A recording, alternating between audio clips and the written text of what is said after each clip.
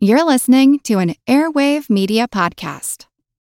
Another day is here, and you're ready for it. What to wear? Check. Breakfast, lunch, and dinner? Check. Planning for what's next and how to save for it? That's where Bank of America can help. For your financial to-dos, Bank of America has experts ready to help get you closer to your goals.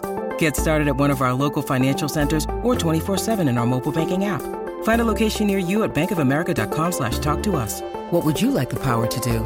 Mobile banking requires downloading the app and is only available for select devices. Message and data rates may apply. Bank of America N.A., member FDIC. If you want to design packaging, you better know how it'll stand up to being transported in planes, trains, and trucks. I'm Jim Metzner, and this is The Pulse of the Planet. The Noise is a vibration table. We have capabilities to simulate any type of transportation equipment, rail cars, airplanes, tractor trailers, and we can simulate the up and down movement of those trailers with this device. Laszlo Horvat is an assistant professor in the Department of Sustainable Biomaterials at Virginia Tech.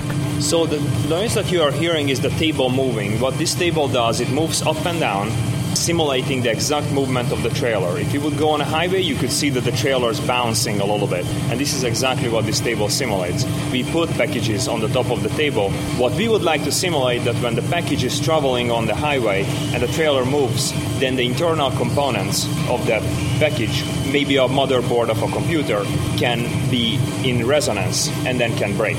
And we would like to know whether it breaks or not to be able to redesign it correctly.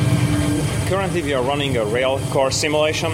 It is less hazardous than the trailer simulation, the over-the-road truck simulation, because the rails tend to be smoother than roads, but you still hear a frequent bump. Like when you're traveling on a rail, it's always this did-it. Normally, truck transport is the most hazardous, then rail, and then airplane is the least hazardous vibration.